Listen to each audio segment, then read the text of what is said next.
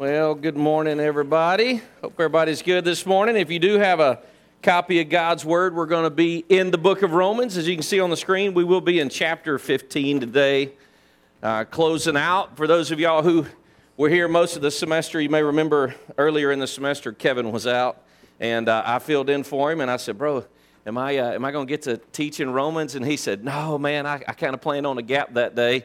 And if you were here, I said, well, it's probably fair enough. Giving me Romans is about like giving a toddler a torch and asking them not to burn down the house.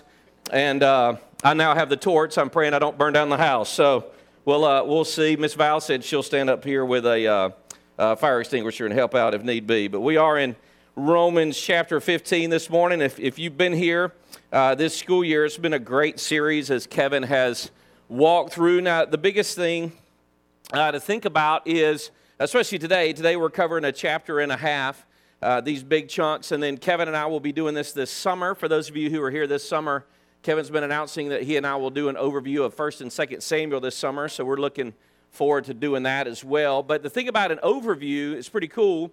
If you guys ever flown in a plane before and sat next to the window, it's kind of like that, right? If I'm flying over an area, I can look out the window and I can see a neighborhood. I can see houses. Sometimes you can see cars and things of that nature, but what you don't see is you're not close enough to see details like the color of the shutters or the numbers on the mailbox or the type of bushes they have on the front porch. You miss some of those things, and those are some of the things that you miss when you do an overview looking at Scripture or looking at a text as well, but what you do see is you see the bigger picture, right? You see how that house fits in correlation with the neighborhood and how that neighborhood fits in correlation with the whole area. And so that's kind of what we're doing as we fly over, and today we look at the last segment of the book of Romans, and I want to keep that analogy in mind as we're flying over and we're looking at it. And today in Romans chapter 15, starting in verse 14, the combination we're going to look at, I've broken it up into 4 sections, is looking at our part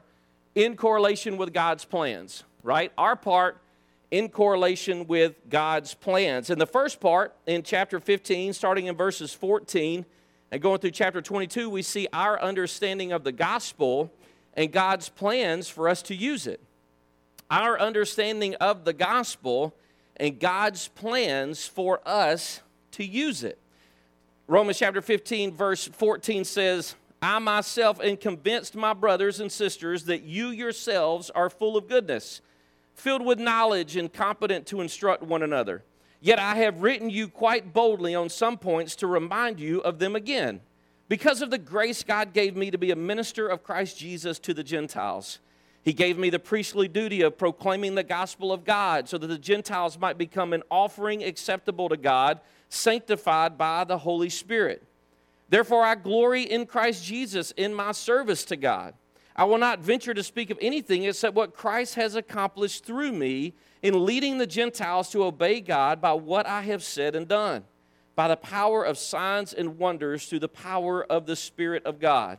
So from Jerusalem all the way around to Illyricum, I have fully proclaimed the gospel of Christ. It has always been my ambition to preach the gospel where Christ was not known, so that I would not be building on someone else's foundation. Rather, as it is written, those who were not told about him will see, and those who have not heard will understand. This is why I have often been hindered from coming to you. In this section, we see our understanding of the gospel and God's plan for us to use it. Notice it in verses 14, 15, and 16. Paul points out about the recipients of his letter. The first thing he points out about the recipients of his letter is that they're spiritually mature. Look at the end of verse 14. He says, you yourselves are full of goodness, filled with knowledge, and competent to instruct one another. He's writing to a church in Rome who has believers that are spiritually mature. Unlike when he first went to Philippi, and we see the letter to Philippians was an area in a congregation that had a new element of believers, or in Corinthians or other places. Here, what he's saying is that he's writing to people that are spiritually mature, but yet, even in their spiritual maturity, they still have room to grow. Verse 15, yet I have written you quite boldly on some points to remind you of them again. We've talked about that extensively here, both Kevin and I have, that no matter how far in life you go, no matter how long you've been walking with Christ, as long as we are here on this earth, there's always room that we can grow. There's always more areas of our lives that need to be transformed and conformed to the likeness and the image of Jesus Christ, and we should never find ourselves at a place that we think we have arrived here on earth and we're good growing spiritually. And that's what we see here as his recipients of this letter. And also we see in verses 18 and 19 how Paul's use of the gospel is, number one, to believe in God, and number two, to obey God. His use of the gospel is that they would believe in God, and then secondly, that they would obey God. Look at what he says in verse 18. He says, I will not venture to speak of anything except for what Christ has accomplished through me in leading the Gentiles to obey God by what I've said and done, by the power of signs and wonders through the power of the Spirit of God.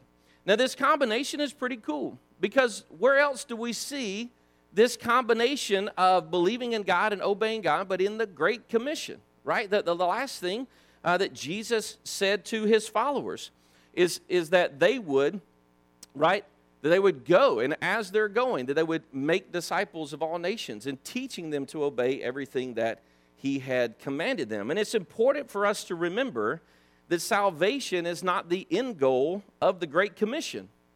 Discipleship is. And so if you've ever been on mission or on a mission trip, whether it be a short-term mission trip, an extended stay, or a career missionary, one of the things that you'll understand is that, yes, your goal is to encounter people and to help them encounter Jesus, but then that's not the end game, right? You don't just walk away and go, okay, well, my time here is done. No, it's to transition them into discipleship and growth and development, disciples making disciples. That's what it says, right? And teaching them to obey everything that we have commanded. And it's important for us, just as Paul wrote to the church in Rome, to understand that the gospel is not just for salvation. The gospel is also for sanctification. I think too often times we feel like the gospel is something we respond to in the beginning, and then that's it. Like we don't need that anymore, right? Some of you have graduated, and some of you have no desire to ever continue pursuing a degree ever again, right? And that's fine, you know. Somebody said amen. Did I hear an amen out there? No, I'm just kidding. And some of you are like thermostats. You want to rack up degrees as far as you can count, right, Dr. Foshi? But the thing is that you get to this place where you go, okay, well, I'm done, right? I've done all that I could do. But as Christians, we don't need to see the gospel that way. J.D. Greer is a pastor in North Carolina, and he explained it best this way with the illustration of a swimming pool.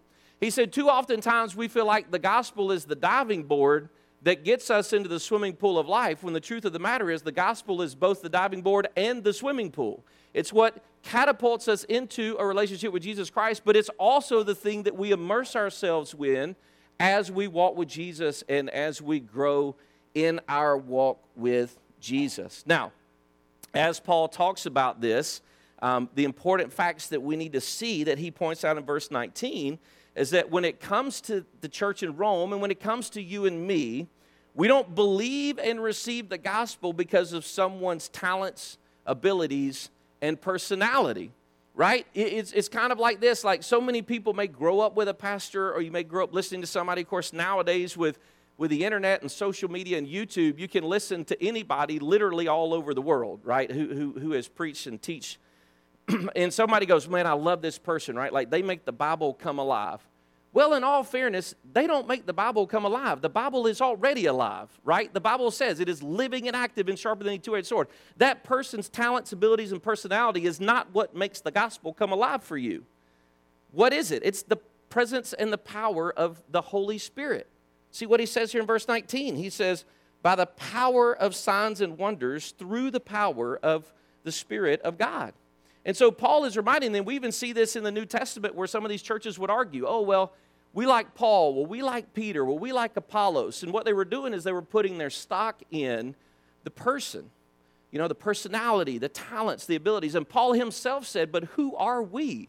It's not us that is drawing you to the gospel, right? It's Jesus that's drawing you to the gospel. And that's important for us to understand that, yes, people that God has placed in our lives will have an impact on us in a mighty way. And some people will have a greater impact on you than others, just the way God knits your hearts together. But it's not that person that helps you grow in the gospel. It's the person of the Holy Spirit. Subsequently, Paul says, we don't see other people changed and transformed for the gospel because of our personalities or our talents or our abilities. So if you're in a place where God has given you, say, the spiritual gift of evangelism, or maybe he's given you a lot of different talents of teaching or preaching or whatever it may be, and you start seeing people respond to Jesus Christ, you should never get to a place where you realize it's because of you that those people came to faith in Jesus Christ or that they grew in Jesus Christ.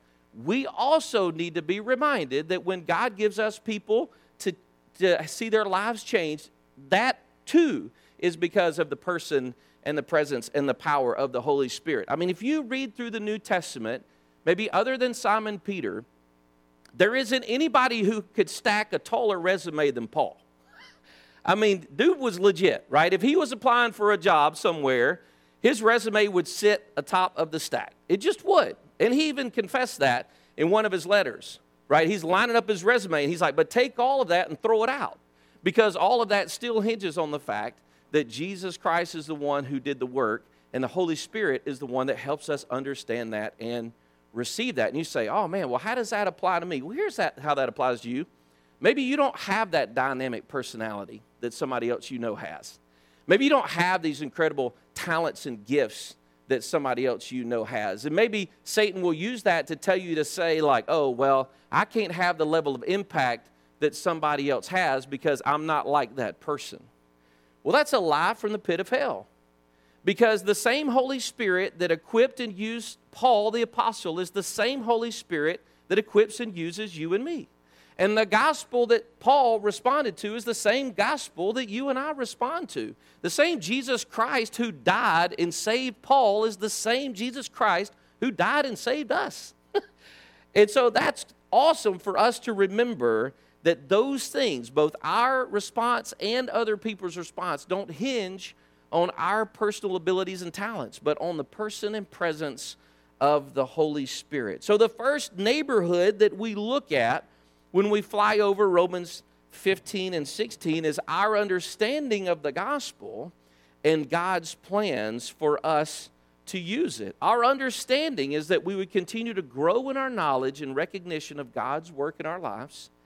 And God's plans to use it is that we would continue our journey of growth, that we may be, as Paul says here about the church in Rome, full of goodness, filled with knowledge, and competent to instruct one another.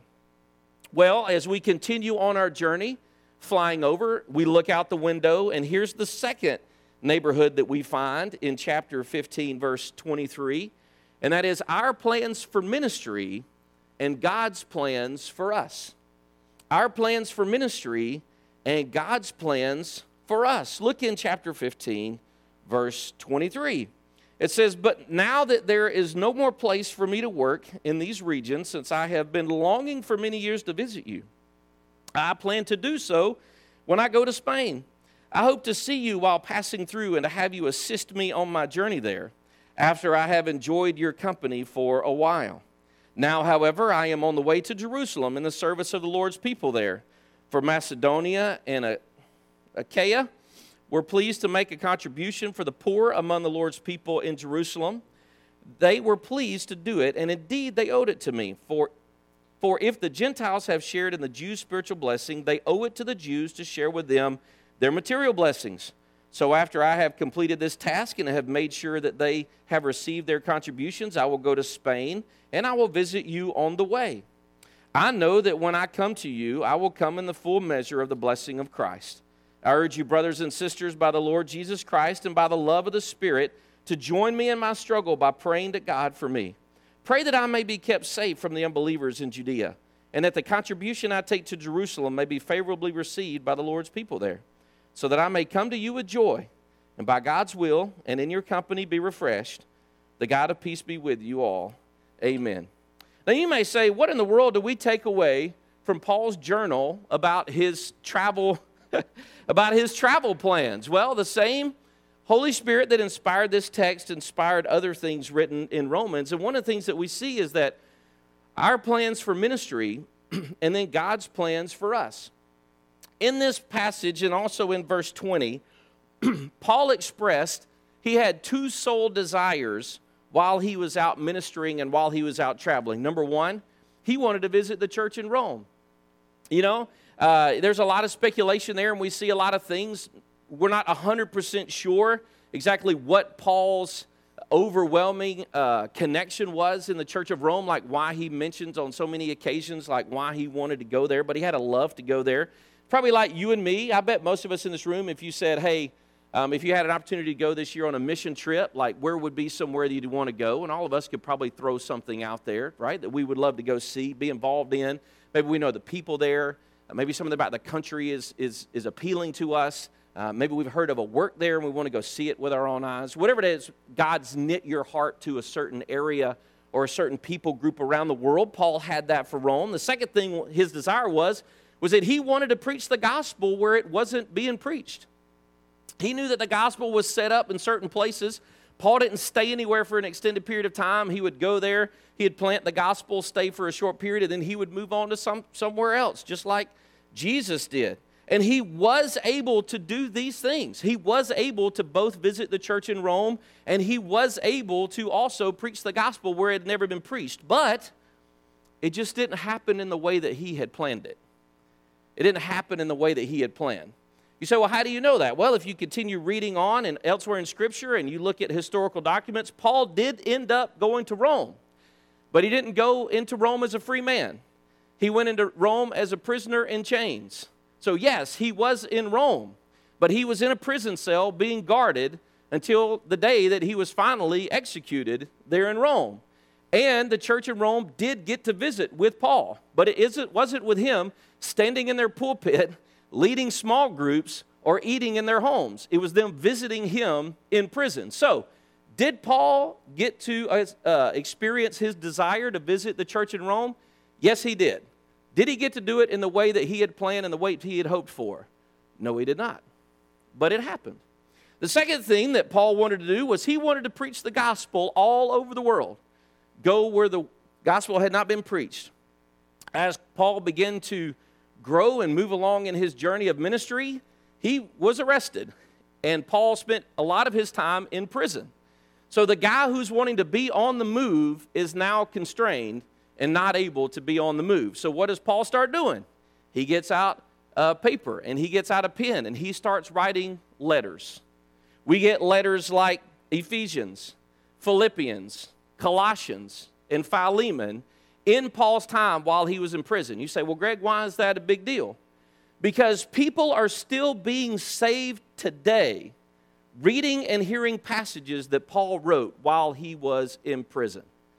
Paul's desire for people to hear the gospel where they haven't heard it before are still hearing the gospel when they haven't before and where they haven't before because Paul was sitting in a prison cell writing a letter. Paul actually got to share the gospel with more people in more places by sitting in prison than he would have if he would have been a free man traveling around on mission trips. You ever thought about that? So, for example, because Paul was in prison not getting to travel, we and other people around the world hear Ephesians 1, 8, and 9, for it is by grace that you have been saved through faith. And that is not from yourselves, it is the gift of God, not by works, so that no man may boast. People still give their lives to Christ today in the hearing of that passage. Or maybe Philippians chapter 2, a passage that many of us know. In your relationships with one another, have the same mindset as Christ Jesus, who being in the very nature of God, did not consider equality with God something to be used to his own advantage. Rather, he made himself nothing by taking the very nature of a servant. And being made in human likeness and being found in appearance as a man, he humbled himself by becoming obedient to death, even death on a cross. Therefore, God exalted him to the highest place and gave him the name that is above every name, that at the name of Jesus every knee should bow in heaven and on earth and under the earth, and every tongue confess that Jesus Christ is Lord, to the glory of God our Father. Or how about Colossians, writing this from a prison cell? The Son is the image of the invisible God, the firstborn over all creation. For in him all things were created, things in heaven and on earth, visible and invisible, whether thrones or powers or rulers or authority. All things have been created through him and for him. He is before all things, and in him all things hold together. And he is the head of the body, the church. He is the beginning and the firstborn among the dead, so that in everything he might have the supremacy. For God was pleased to have all his fullness dwell on him, and through him to reconcile to himself all things, whether things on earth or things in heaven, by making peace through his blood shed on the cross. You say, Greg, what's the point of this about we have our ministry plans, but God also has plans for us? Proverbs 16:9 sums it up best when the author of Proverbs says, in their hearts humans plan their course, but the Lord establishes their steps. Is it good for you and for me to have dreams and to have goals in our life, impact that we want to make in places that we want to make? Absolutely. Absolutely. You should have those dreams and desires. Somebody should ask you, what is the goal of your life? And the goal of your life should include somewhere in there the opportunity to have an impact for the kingdom of God wherever you are and whatever you're doing. It should be in there, but we should hold those plans and dreams loosely in case God's plans and goals for us are a little bit different. He may still help you achieve those goals and plans and dreams. He just may use different avenues in order to bring those about, like he did with Paul. And here's the thing, guys. Sometimes we'll live long enough or we'll be in a situation where we get to see it. And sometimes we will not. Sometimes we will not. One of the things I love about the Bible and one of the things I love about the gospel is transparency, right? The Bible is full of people's wonderful achievements and people's warts and failures, right? That's one of the great things about the Bible versus any other so-called religious book. That's also one of the blessings of the gospel. So in tying in with that, I'll share a couple stories from my life. Some of you know who I am. Some of you have never met me. Some of you are like, I don't know who this guy is, but he's not Kevin, and you would be correct, both in sight and in talent. But the thing is that I had the chance to be a youth pastor for 18 years. Yeah, see all this wisdom on my head and on my face? I'm only 32. Just kidding. But the thing is that I had a chance to be a youth pastor for 18 years. And while I was a youth pastor, I had a real desire, a strong desire to transition to college ministry of some kind. And so I pursued all these avenues and all these routes. And guess what? None of them ever came to fruition. Some of them were very weird and odd situations, right? And some of them were ones that it was like, it should have been a slam dunk, and it wasn't. And I really struggled with that because I'm like, man, Lord, like what in the world is going on? And it just never came to fruition. And to be honest with you, in full transparency, I have no idea why. I have no idea why the Lord never gave me the opportunity to serve in a collegiate role as a minister of the gospel. But he placed me in a college town where I have tons of interaction with college students. Not as fine as you guys, but close. No, I'm just kidding. But actually, half of you guys, I think. But yeah, so the thing is that I've had that opportunity to do those things, maybe just not at the level that I had wanted to. The second thing is, several years ago, as I realized I was aging out of youth ministry, both through all of the surgeries I was having from continuing to be a youth pastor and jump at trampoline parks, as well as just getting older and realizing that Red Bull could not keep me up all night anymore, I started to think, well, what do I want to do? I thought, well, my background and my foundation is in graphic design, so maybe I'll just transition back to that. So I began praying to the Lord, and I began submitting my resume. I started interviewing with all these places, and sure enough, like nothing ever came to fruition. Some that I figured would be a slam dunk, and I'm like, I don't get it. You know, here I am just kind of trying to figure out what the heck's going on. And then back in January, I had a chance to interview with the College of Engineering at Auburn University on their communication and marketing team, and that's now where I work as a graphic designer. And I've only been there 3 months, but last month I was talking to one of my coworkers, and I said, I can now look back at all the other positions that I applied for and all the other ones I interviewed for, and this one truly is the best fit and the best options of all the ones that I had applied for. You say, well, Greg, what in the world does that have to do with anything? It has to do with this. We have these plans, we have these goals, we have these dreams, but we hold them loosely because God may have different plans and different goals and different dreams, and no matter how they work out, whether we see it or whether we don't, we should have a heart that always confesses Psalm 136:1 that says, give thanks to the Lord, for he is good. His love endures forever. I bet if you were to go back in time and ask Paul, Paul, would you have liked to have encountered the church at Rome differently? My guess is he'd probably say, sure. I mean, why would Paul not have wanted to stand in the pulpit in Rome and preach to the church there, or sit with them at their dinner table, or lead small groups? Like, why would Paul not have wanted those things versus sitting in prison? Or if you'd ask Paul, like, hey, Paul, would you have liked to have gone out and gone to these areas that you had a desire to go share the gospel with versus sitting in prison writing letters? I would imagine he would have said, yeah, I would have loved to have gone to those places and seen those people in person. But I bet if you were to ask Paul, because we see it in his writings, would you have changed it? He probably would have said no. He probably would have said no. Why? Because God is good, and his love endures forever. So looking out this window in the flyover of Romans 15 and 16, the first neighborhood, we saw that our understanding of the gospel and God's plans for us to use it. We just crossed over neighborhood 2, where we saw our plans for ministry, and there's God's plans for us. We're journeying on down the street now. We're transitioning into chapter 16, and the third neighborhood that we fly over is our plans for community and God's plans to use it. Our plans for community and God's plans to use it. Now, it's a laundry list of names. When I was in seminary decades ago, I passed Greek by the skin of my teeth. And so the way that you pronounce Bible names is just fast and with confidence, and nobody knows the difference, all right? So in chapter 16, verse 1, it says, I commend to you our sister Phoebe, a deacon of the church in that place. I ask you to receive her in the Lord in a way worthy of his people, and to give her any help that she may need from you. For she has been the benefactor of many people, including me. And here goes the yearbook of Romans, if you will. Greet Priscilla and Aquila, my co-workers in Christ Jesus. They risked their lives for me. Not only I, but all the churches of the Gentiles are grateful to them. Greet also the church that meets at their house. Greet my dear friend Epaenetus, who was the convert to Christ in the province of Asia. Greet Mary, who worked very hard for you. Greet Andronicus and Junia, my fellow Jews, who have been in prison with me. They are outstanding among the apostles, and they were in Christ before I was. Greet Ampliatus, my dear friend in the Lord.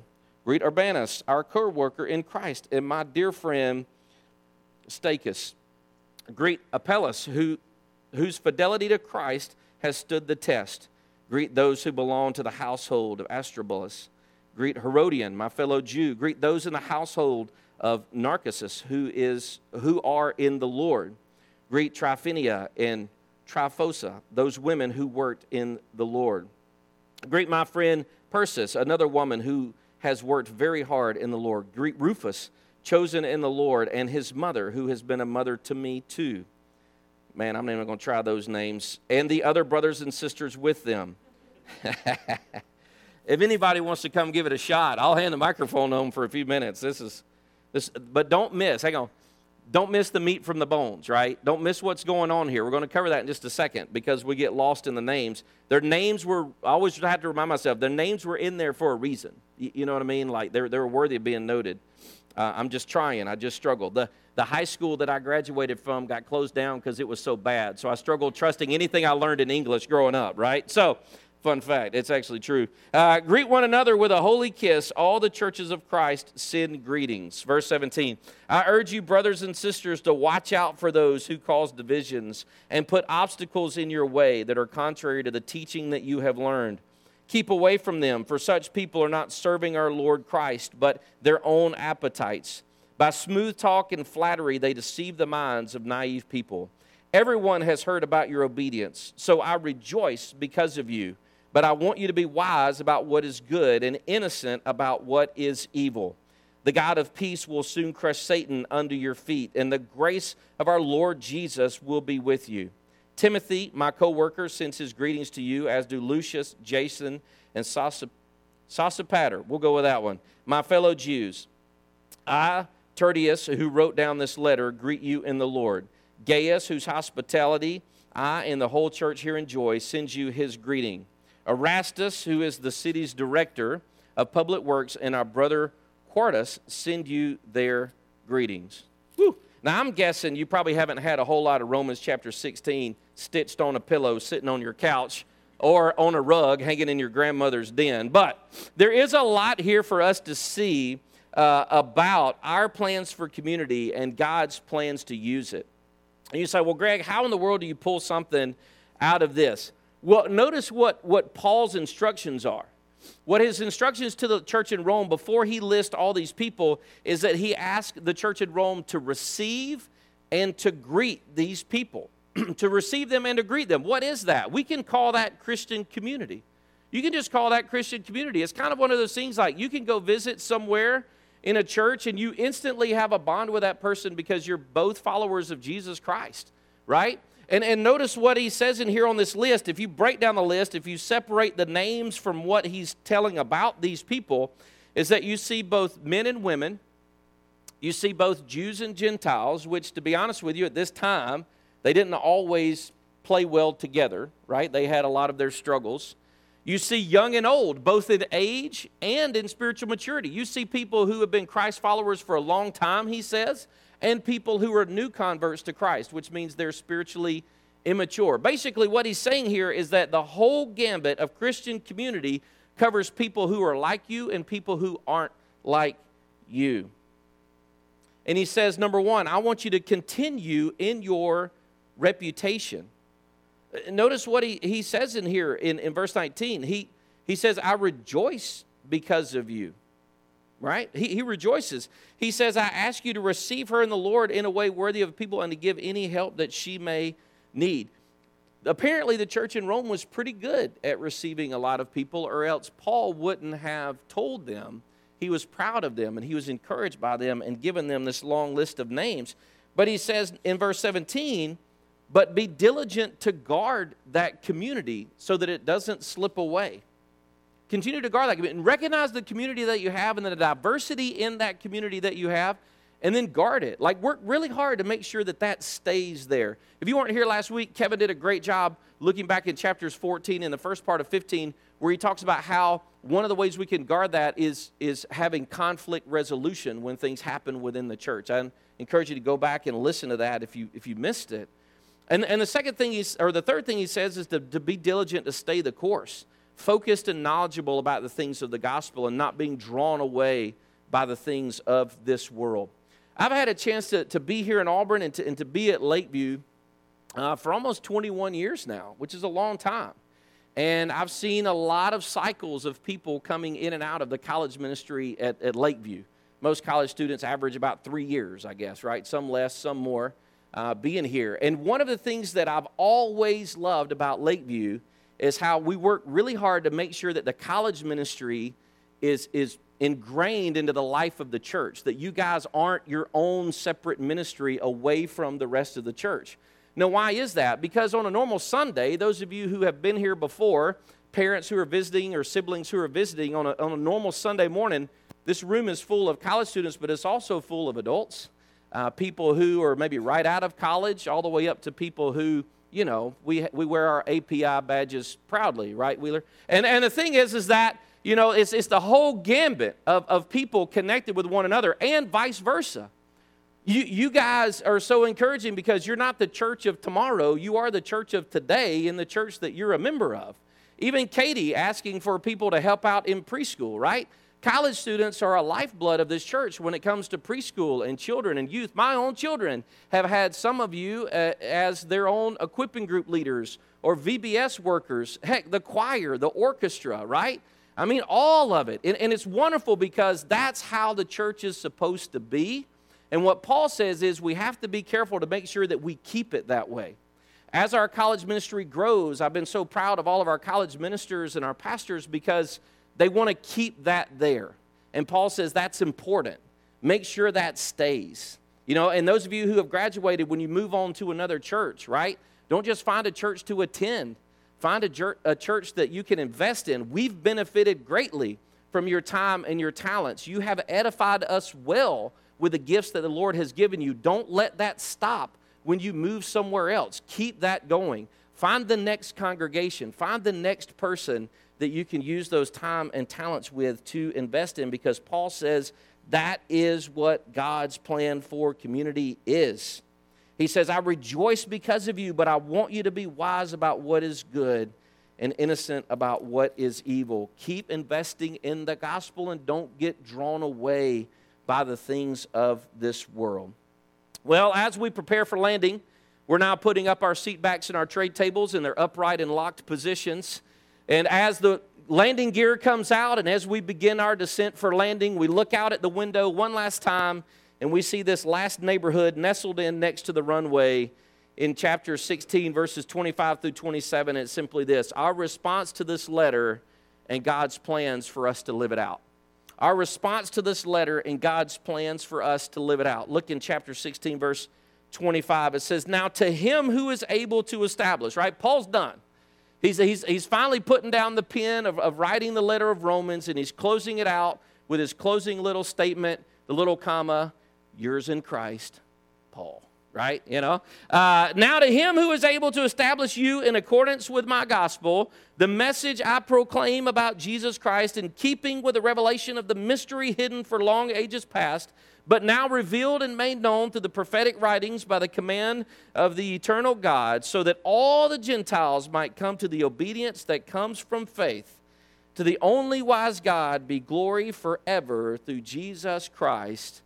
Amen. Our response to this letter and God's plans for us to live it out. Notice how he starts his closing segment. Now to him. Now to him who is able to establish you in accordance. This him is Jesus Christ. From Romans 1:1 all the way to the end of Romans 16, Romans is focused around one thing and one thing only, and that's Jesus Christ. The redemptive work that he did, God's plan to use that for our salvation, and what that looks like for you and for me, to receive him as our Savior and to walk in a relationship with him for our lives. Now to him who is able to establish. Jesus is the one who establishes us. He establishes our faith when we hear the gospel. He establishes our faith when we receive the gospel. He establishes our faith when we live in the gospel. Why? Because as Hebrews 12:2 reminds us, he is the author and the perfecter of that faith. That's why and how he can establish us in our faith. So what is our response to this letter about the Lord Jesus and about us? Is to continue to grow in knowledge and experience the gospel of Jesus Christ. Why? So that, number two, we will live out God's plan for us, as he says here, that all the Gentiles might come to the obedience that comes from faith. Well, we've now landed. We are now done with Romans. Thank you for the journey. Please leave a good review on Yelp. No, I'm just kidding. But here's the thing about a journey, right? As we come to a close in the book of Romans, here's the thing about a journey. When you and I set out on a journey, Lord willing, when the journey's done, we're not in the same place we were when we started. That's not a good journey, I've had many of those moments. Unlike you, I had a sibling that we struggled getting along together when I was younger, right?